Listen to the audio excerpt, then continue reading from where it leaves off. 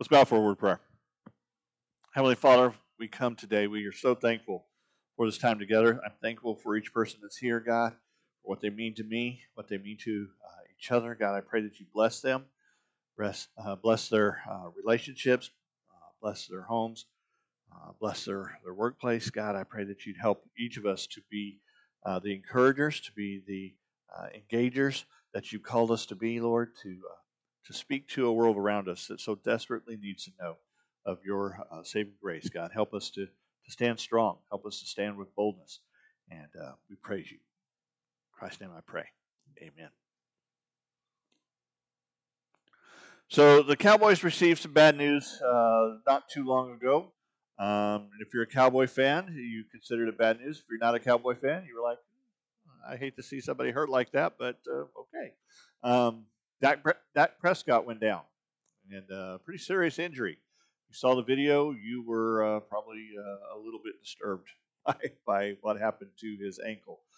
Um, but when something like that happens, and it happens quite often in sports, the question becomes, how is the team going to respond?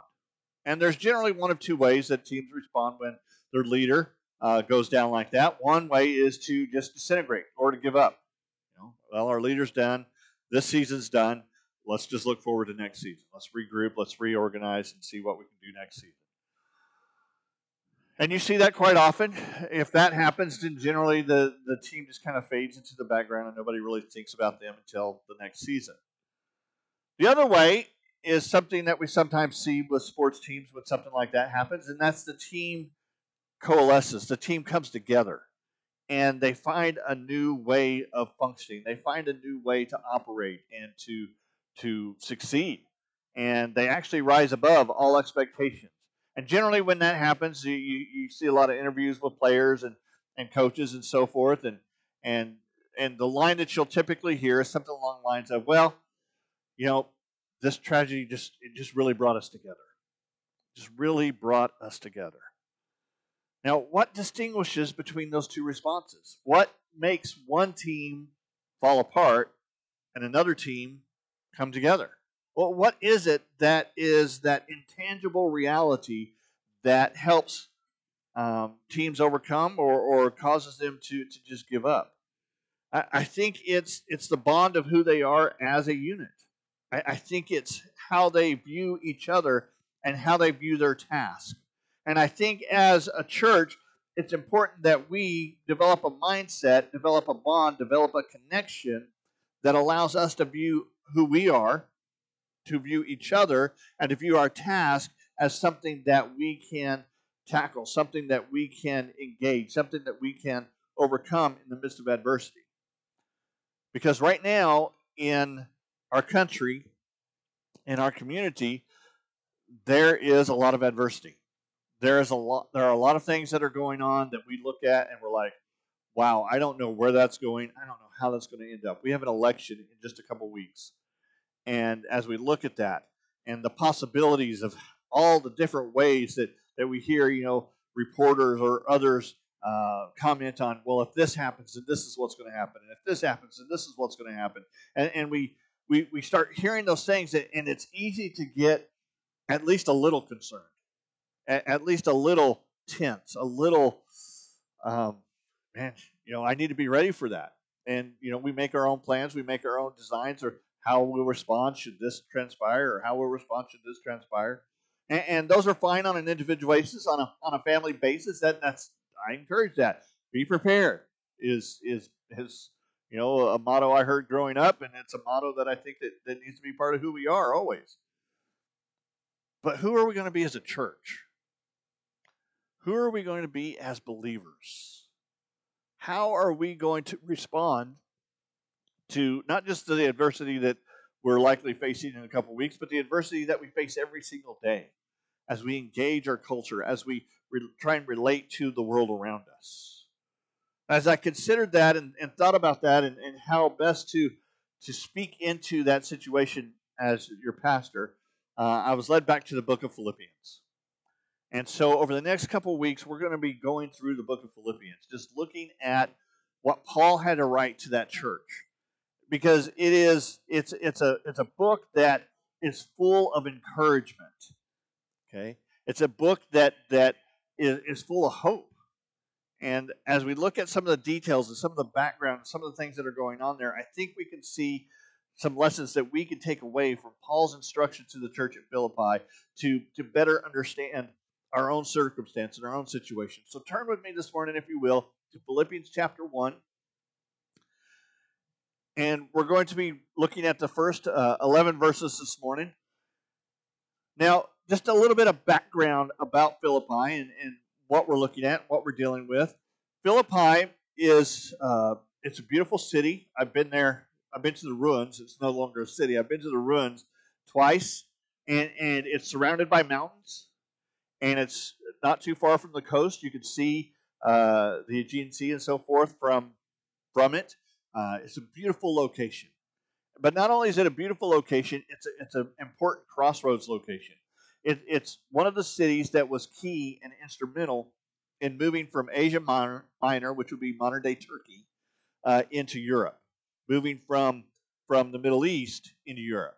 In fact, last time I was there, as we were driving through the area, we passed a huge refugee camp. And it was people who were fleeing Lebanon and Syria and all the conflicts and struggles that were going on there, trying to just survive and trying to get by. And so they had fled from that area, and they had landed there on the coast, and they're looking for a way to get into Europe, up into the European Union, and that's the entry point. It's right there around Philippi. That's the entry point. And so that's what it was in antiquity too. And so Paul, as Paul is being led by the Spirit and carrying out his missionary task, he gets to the edge of Asia Minor, and he has this vision there. And he has this vision of this man, this Macedonian man. Philippi is right in the middle of Macedonia, saying, "Come and minister to us." And so Paul did that. He crossed the waters there, and he entered into Neapolis and then into Philippi, and that was his first work there in Europe. And that was the beginning of his ministry throughout not just that region, but throughout all of Europe, all of Greece, on into Rome, um, potentially up even into Spain, and perhaps even up into the British Isles. There's some traditions that put Paul that far north. And so this is a very important location. This is the first church plant in Europe that Paul is carrying out here. He started it by engaging a woman named Lydia, leading her to Christ, and then she subsequently was used by God to lead others to Christ, and the church grew and it flourished there, and it became it became Paul's favorite church. I don't think there's really any dispute about that. When you read Philippians versus reading all the other letters that Paul writes, it's clear he loved this church. He visited it at least 3 times, and he when he writes to them, his words are glowing. His words are full of love and encouragement, and it's that encouragement and what is behind it that we're going to be looking at over the next several weeks. So, beginning in verse 1, is what we read: Paul and Timothy, servants of Christ Jesus, to all the saints in Christ Jesus who are in Philippi, including the overseers and deacons. Grace to you and peace from God our Father and the Lord Jesus Christ. I give thanks to my God for every remembrance of you, always praying with you for all of you in every prayer, because of your partnership in the gospel from the first day until now. I am sure of this, that he who started a good work in you will carry it to completion until the day of Christ Jesus. Indeed, it is right for me to think this way about all of you, because I have you in my heart, and you are all partners with me in grace, both in my imprisonment and in the defense and confirmation of the gospel. For God is my witness, how deeply I miss all of you, with the affection of Christ Jesus. And I pray this, that your love will keep on growing in knowledge and every kind of discernment, so that you may approve the things that are superior and may be pure and blameless in the day of Christ, filled with the fruit of righteousness that comes through Jesus Christ, to the glory and praise of God. This is his opening salutation. This is Paul's opening reminder. He's writing this about 4 years after his previous visit. His last visit to them was about 4 years before this, and as he's writing, as he's introducing his themes and his ideas here, he says, every time I think about you, I'm just filled with joy. Every time I bow my head in prayer, you're at the center of that prayer because we have this connection. We have this bond. And the bond that we have is important for my ministry and for your ministry. The bond that we have is seeing me in my present situation through the adversity that I'm encountering. Because Paul is writing this letter from prison. Okay? He's sitting there in prison. He's got Roman guards around him. He doesn't know when he's going to be released. He doesn't know if he's going to be released. He doesn't know what the ultimate outcome of this imprisonment is going to involve. Will it be death? Will it be exile? Will it be some other form of punishment? He has no certainty about his future at all. But as he's sitting there, he says, I am experiencing full and complete joy. I am encouraged as I sit here. And I'm encouraged simply because you exist. That's something. I can deal with this imprisonment. I can deal with the things that I've had to deal with, the beatings, the almost being killed, all of that, simply because you as a church exist. Now, how do you get that kind of bond with somebody? How do you connect on that level with somebody so that just their existence encourages you? Well, I think Paul gives us some clues to that in this opening salutation of how to create a bond with others that will help us to deal with adversity, deal with hard times. The first thing he says is that the bond begins with, it comes from selflessness. Notice how he introduces himself there in chapter 1, verse 1. Paul and Timothy, servants of Christ Jesus. Now that's very different than how he introduces himself in Galatians. In Galatia, which is a it's a group of churches actually, that he really doesn't get along very well with. He introduces himself there as the apostle of Jesus Christ. Okay, he's throwing out his authority there. He's saying, here I am, God has set me aside, and I'm about to say some things to you that are hard for you to hear, but you need to hear them anyway. But I'm saying it in the full authority of Jesus Christ as one of his apostles. Philippi, okay, he didn't start that way. He could have, but he starts how? He says, I'm a servant, I'm a slave of Jesus Christ. He's humbling himself as he interacts with them. As he begins his discussion, he's saying, I'm just one of you. And what I'm going through and what I'm dealing with and what I'm encountering, I'm going through all of that because Christ has compelled me to do so. Because I am his servant. I am your fellow servant. Part of the journey of finding a connection with others is being in yourself who you expect them to be. Okay? You want people to have a servant's heart, as Paul wanted Philippi to have a servant's heart. You do what? You yourself express servanthood. You want people to be encouraged. You yourself encourage others and express encouragement when you experience it. Okay? A lot of us have grown up in situations or in churches or other circumstances where we've heard, do as I say, not as I do. Well, that's good for me, but you got to be different. We've seen pastors that have that mentality. We've seen parents who have that mentality. We've had bosses who have that mentality. And it really, if we're being honest, it really doesn't work. Okay? We're going to be like those that we spend time with. And that's important for us in terms of leading and engaging and connecting with people. If we are distant and aloof and unengaging with each other, with others, that's how they're going to be to us. Even people who are initially, I've seen it. I've seen people who are initially kind and friendly and warm and all those other things, and the person they're interacting with is just kind of standoffish. And pretty soon that warm and caring and engaging person, they become standoffish. At least to that person.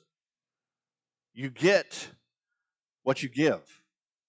And as people who are entering into a time of ministry and a time of engagement with a culture that's very much at odds with us, if we're going to really engage our culture, if we're really going to bring transformation to our culture, we have to give selflessness. If we want to ever see selflessness, we need to express it ourselves. And that's where Paul starts. The second thing, however, I think is one of the bigger elements in terms of creating that bond, creating that connection, and that is having a bigger purpose than just ourselves. I've seen it in the workplace. I've seen it on sports teams that I've played. I've seen it in churches that I've been a part of. Getting a bigger view, having a bigger dream, has a tendency to bring us together. You know, I don't know how many speeches I've heard over the years from my coaches. You know, and some of them really stunk. Yeah, they stunk, and some of them really stuck.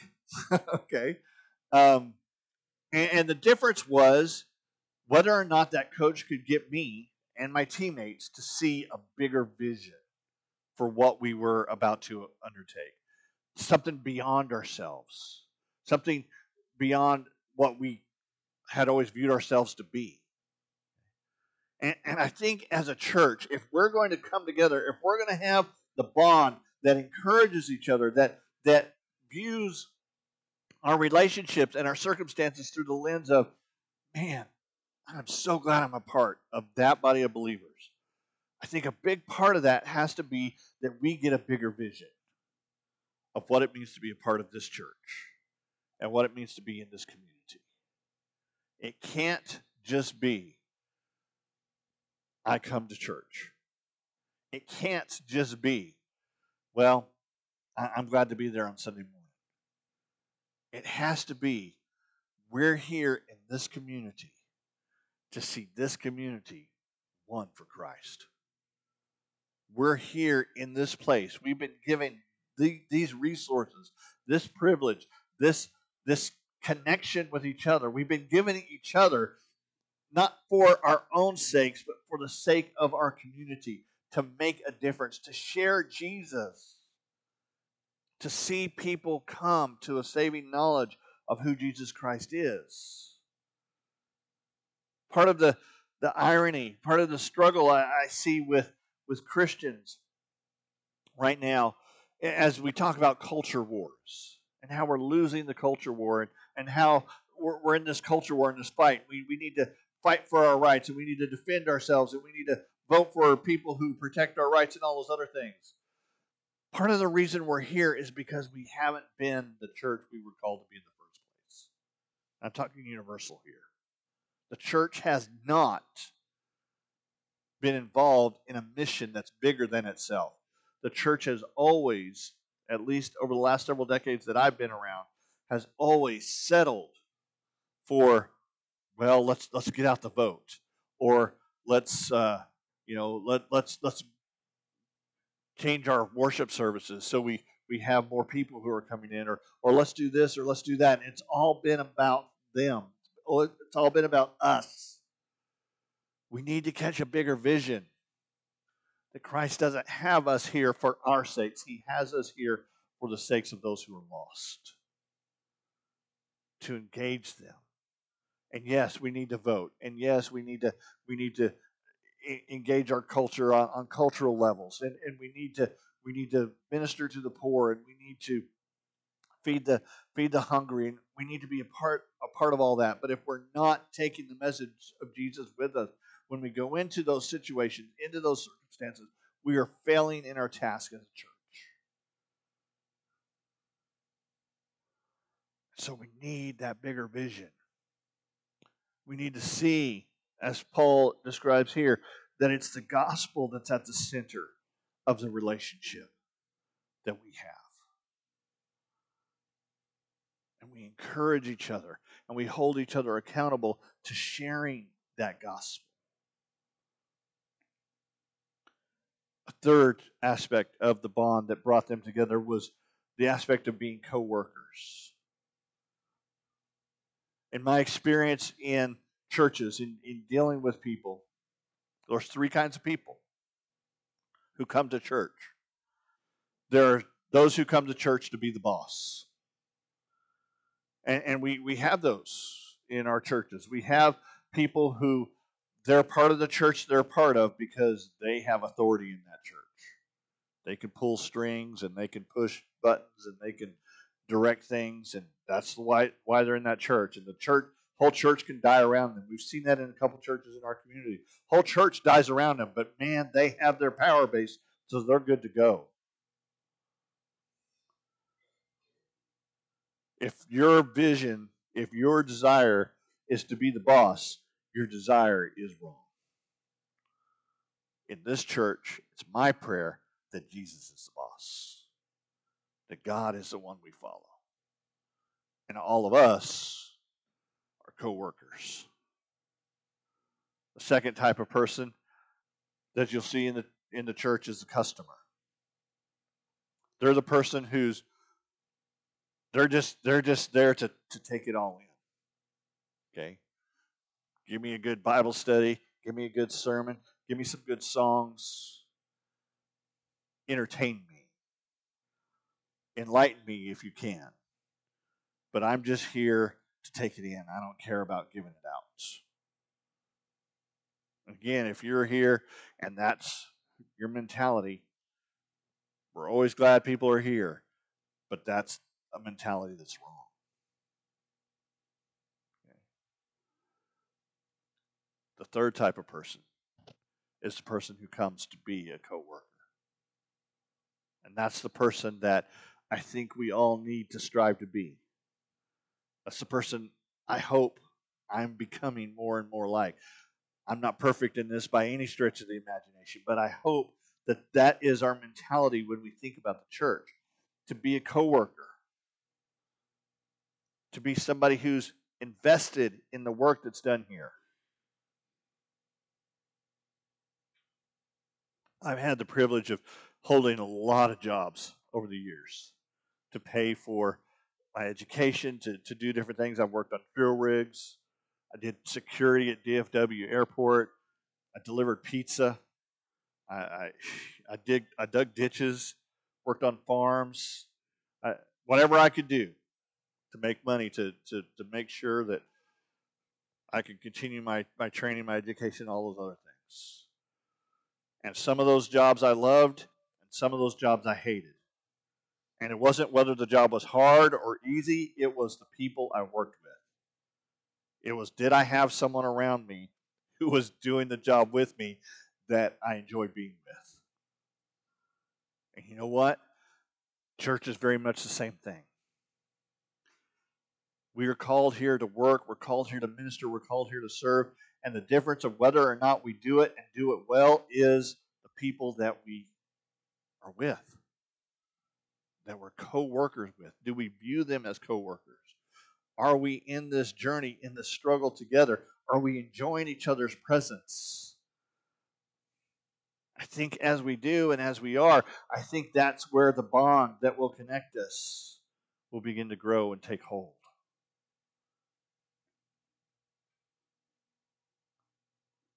Another element that adds to that bond is sharing a journey together. Paul here in verses 6 through 8 talks about the journey that the church of Philippi is on. He talks about how they're growing in their faith. He talks about how they're changing and traveling and understanding their presence before God better. And he says, I have every confidence that the one who began his work in you is going to complete it. This journey that you're on, has an end goal, and we're taking that journey together. I've had the privilege of taking mission trips, taking road trips. I love a road trip. Good road trip, nothing better. Just get on the road and just go. You see some strange sight on the side of the road, pull over and take a look at it. It's a blast. I love it. But what makes it a blast, what makes the mission trips good, are the people you take them with. Enjoying those moments. There have been times where I've had to take trips for business reasons or for other reasons, and I got to see some amazing things along the way. And as amazing and wonderful as those things I saw were, the fact that I was by myself robbed me of some of the joy of experiencing them. Because I'd see something, I'd say, you know, turn into somebody, did you see that? There's nobody to say that to. To take a journey together is to build a relationship, to build a bond, a connection. And as believers, as a church, we need to be on this journey together as we tackle this bigger purpose, this bigger vision, as we work alongside each other. We need to see it as an adventure. We need to see it as a journey, something where we can look at each other and say, did you see what God did there?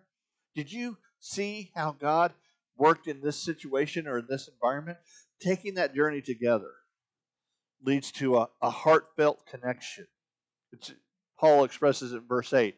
For God is my witness, how deeply I miss all of you with the affection of Christ Jesus. That when we're not together, we're missing each other. We're missing our time together. We're thinking about each other. We're praying for each other.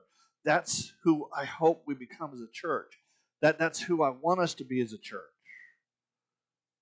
People who are working and engaging and sharing a journey. The last thing that Paul says here that causes that bond, that connection within this body of believers is meeting each other's needs. He talks about praying for them. I pray this, that your love will keep on growing in knowledge and every kind of discernment. I pray that you'll understand God better. I pray that you'll understand each other better. I pray that there will be a new sensitivity and discretion in the decisions you make. I pray that you'll be able to carry out this ministry. But it's not just the prayer, it's what? I'm able to do these things because you've supported me, Paul says. I'm able to do these things because you have encouraged me. You've been there alongside me. You have met my needs. And as a congregation, we need to be of the mindset, of the perspective that we're here to meet each other's needs. That when I have something that's going on, I can call on you. And when you have something that's going on that you need help, you can call on me. This is the vision of what it means, I believe, to be a church, to be a body here, to be a people who are more than just co-attenders. We're family. That's my dream of what a church can be. That we don't just know each other's business, but that we are actually there connected to each other, helping each other, walking with each other. That we have a joint vision for reaching this community, that we're committed to being co-workers alongside each other, that we're enjoying each other in the journey and in the vision, that we're selfless in our activities, and that we're meeting each other's needs. This is my dream. This is my hope for this church. This is my dream for how we would be significant in this community, making a difference. That if we closed our doors, the community would miss our presence. But how do we get there? How do we build this bond? How do we become these sorts of things? It's actually quite simple. We set our minds to it and then we pursue it. We become intentional about being these kind of people. We become mindful of the words we speak or the words we don't speak. We become mindful of our role and our place in this community and in this church. We become committed to stepping out beyond the comfortable, the easy, to stretch ourselves, to stretch our faith, to stretch our relationships. We look at ourselves, we evaluate ourselves in light of the gospel, in light of who Christ has made us, and we realize and we recognize that we're more than we are currently being. God has made us to be more than we are. I've been here nearly 2 years now. Be 2 years in January. And we had some good momentum at the beginning of the year. Obviously, COVID has taken its toll on some of that. But even with the good momentum, I'll be real honest, we're not who I thought we'd be at this point as a church. And I bear a lot of that blame for that. But folks, we need to all take responsibility to recognize God has called us to this place, to this membership, to this location, to encourage each other, to have a bond with each other that others can see, that changes our community, that changes people's lives because they want what we got. And what we got is Jesus.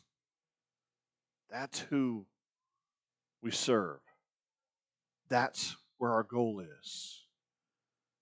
I believe if we all would put in our own individual lives, in our family lives, Jesus at the center, Jesus as our goal, then we would come together as a church. If everybody's headed toward one goal, then ultimately what? They're all going to meet at that goal. And if we as a church can catch that vision, I want to be all that Christ has called me to be. And we start pursuing that and following that and desiring that, then we will build a bond. We will be co-workers. We will see a bigger purpose. We will be sharing a journey. We will be meeting needs. Because you can't help but do those things as you draw closer to the one who best exemplified them in his life. The one we call Lord. Jesus, who saved us. Let's pray. Heavenly Father, God, I pray that you would help us. Revive us, O Lord. Touch us in the power of your Spirit. Help us to be men and women, boys and girls, who are first and foremost driven by a desire to know you more. God, as we pursue that desire, we pray for the bond that comes from pursuing a bigger purpose, from being selfless co-workers, from sharing a journey, from meeting each other's needs. Lord, go with us, please. Help us to be the people you call us to be. We thank you for your grace and mercy and love that's so much more than we deserve. We thank you for the blessings of family and friends. We thank you for our nation that you've allowed us to function within freely. We pray that you be with us as we vote and as we live as citizens in this environment. God, first and foremost, I pray that you help us to be disciple makers, to share our faith as you've called us to call us to more than we've settled for. We thank you and we praise you in Christ's name. Amen.